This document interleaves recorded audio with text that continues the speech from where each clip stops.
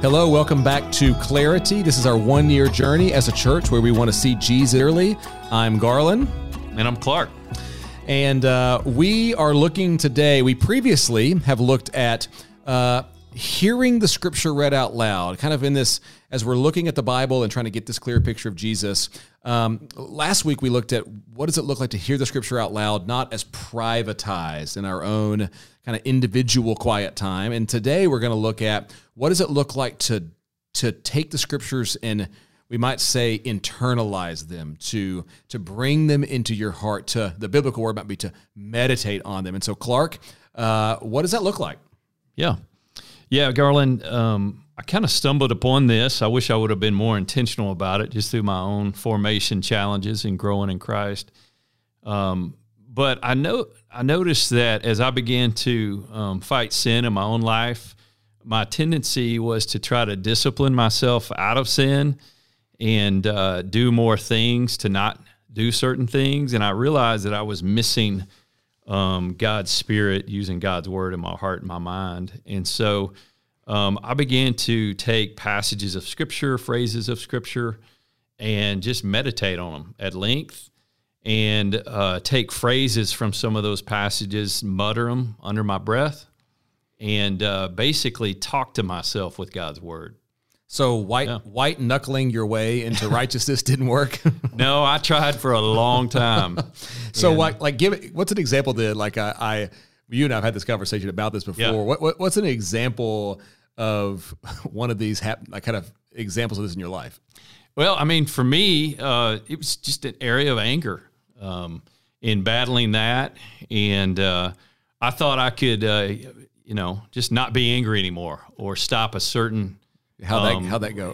that didn't work. And I realized that in marriage, and then as I began to have small children, and just the margins of my life began to shrink, that I found myself more irritable than ever. And I would respond in a way that was angry towards those I loved instead of in a way that was just more gentle. And memorizing more scripture or doing more things to try to fix myself, it wasn't working. And so, not that memorization doesn't work, but it was just something different about, instead of accomplishing another task that was spiritual, I needed to personalize God's Word in my heart, my mind.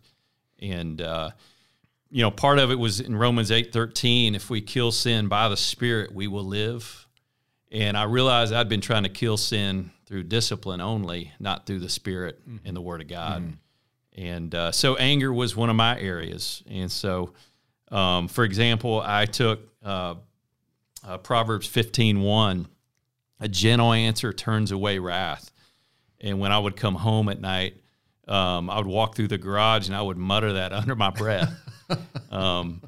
Because I had noticed a trend that when I would get home, my wife, Pam, was doing a fantastic job with the kids, but when I'd walk through the door, and just my tone, I might have a harsh response to something, and I needed God's Word to kind of renew my mind. And so that's an example of an area that I began to work through. James 1:19 and 20, same kind of passage, being slow to speak, slow to anger.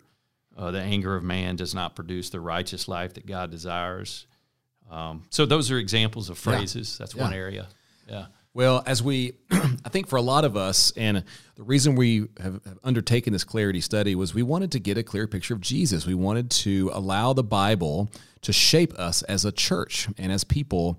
And I think for a lot of us, and maybe I'm just talking about myself, but for a lot of us, the Bible can become a little bit clinical. It's almost as if we treat the Bible like a document to be studied, a document to be, or like as you were saying, a task to be accomplished, a spiritual task that's accomplished.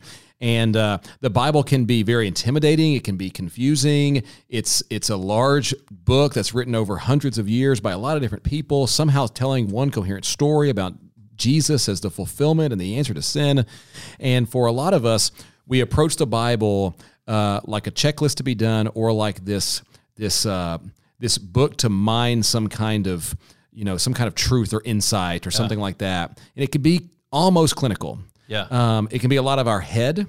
And so with that in mind, it's a little bit of a backdrop, and this is why I'm asking the question, what does it look like to meditate on the Scripture? What does it look like to internalize the Scripture, to ponder the Bible? Because I'm assuming you were going to look at the Bible now. What does the Bible say about how to internalize, how to take it? As I don't think this is how the Bible was meant to be read, as a clinical mental task exercise only. Yeah, and part of it is I went to the greatest meditation cheat sheet, and I went to the Psalms. Oh, yeah. And we've been reading all year in Clarity. Yeah, that's right. And I began to do just my own word study and how the psalmist would interact with God's word. And interestingly enough, what the psalmist would meditate on was actually the law of God, our Torah. And so most of us don't spend time meditating on that part of Scripture.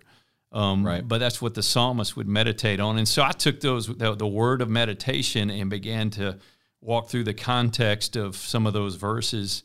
And the Scriptures, they came alive to me. Because here you are in the Psalms, people are confessing, they're praising, they're engaging emotion. And it seems like that instead of this book to look at, it became this life-changing word that they would get inside of them and begin to change them from the inside out. And so that was part of my experience. Garland, you can help us with the Hebrew pronunciation of meditation in some of the Psalms. How would you say this word? Which one are we looking at? The Psalm 19, we have this word. There's a couple of Hebrew words that jump out. One is this word Haggah. It's fun to say. You want to give it a shot? Haggah? Yeah. One of them is almost impossible to say. You have to clear your throat when you say it. It's this word in Psalm 119 a bunch. It's sicha. You got to clear your throat on the H. And then the word zakar is frequently used, and it just means to remember, to think deeply about something that's happened in the past. And so where do you see these showing up in the Bible? Let's go back to English here. So let's just jump to Psalm 119, and I'll read a few of these out loud. Psalm 119:15. I meditate on your precepts and consider your ways. Psalm 119:23. Though rulers sit together and slander me, your servant will meditate on your decrees. And so here the psalmist seems to respond to slander by going to God's decrees and thinking deeply on them, or going over God's word over and over in his mind to respond to potentially some sinful behavior he could get into.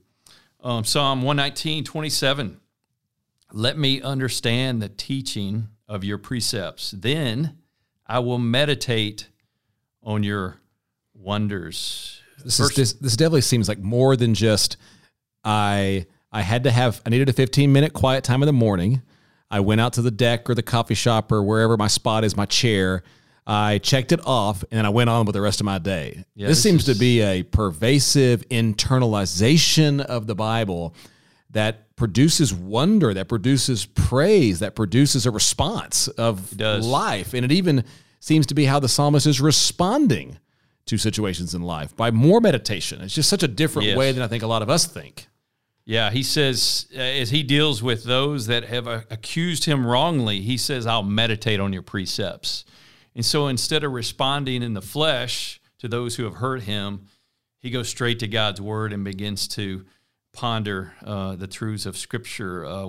Verse 97 of Psalm 119, oh, how I love your law. I meditate on it all day long, to your point. And so... Well, just even camping out on that one, like we see the word law and we immediately think, who in the world is meditating on Leviticus? Like, no way. There's no way, David, that you sat down and meditated on Leviticus. And it's unfortunate the translation is missing something. It's, oh, how I love your Torah. Yeah. I love your Torah. The Torah would be the story. It's a narrative of what Yahweh is doing to bring blessing to the world and defeat the power of sin through the family of Abraham and now Israel. Mm-hmm.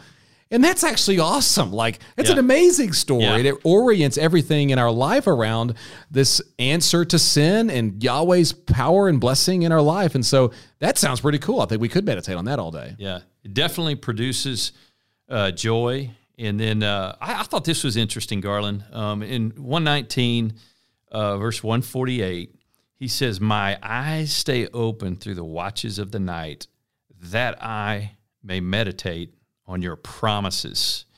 And so the psalmist is leaning into the promises of God to assure confidence that God is faithful, but he's also willing to sacrifice time and sleep so to meditate.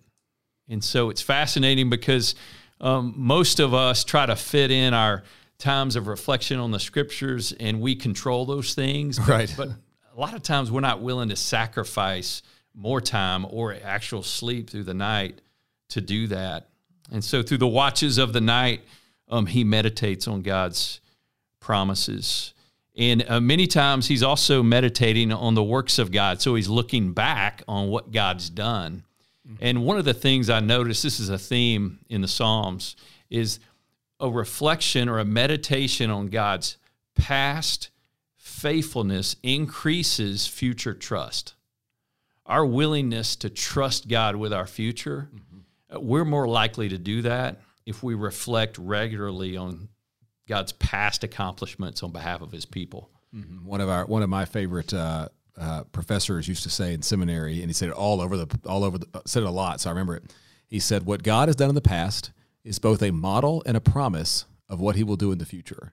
Wow. But if we don't know what he does in the past, by zekaring, remembering, and meditating and dwelling on and telling that story, then our anchor points in the present and in the future, our trust in the future will be very low, and then we'll be tossed. Yeah. We won't have any anchor. And so what God has done in the past is a model and a promise of what he's done, what he will do in the future. So we have to know that. We have to trust him by learning to trust him. And to your point, just carving out the time to do that. And you sense in the Psalms, there's this increased confidence or trusting God that he's in control and that he's changing me from the inside out. And you see that in all the Psalms where the word meditation or the word meditate is used. Garland, I'd like to share just a few more examples of just how I've tried to practice this.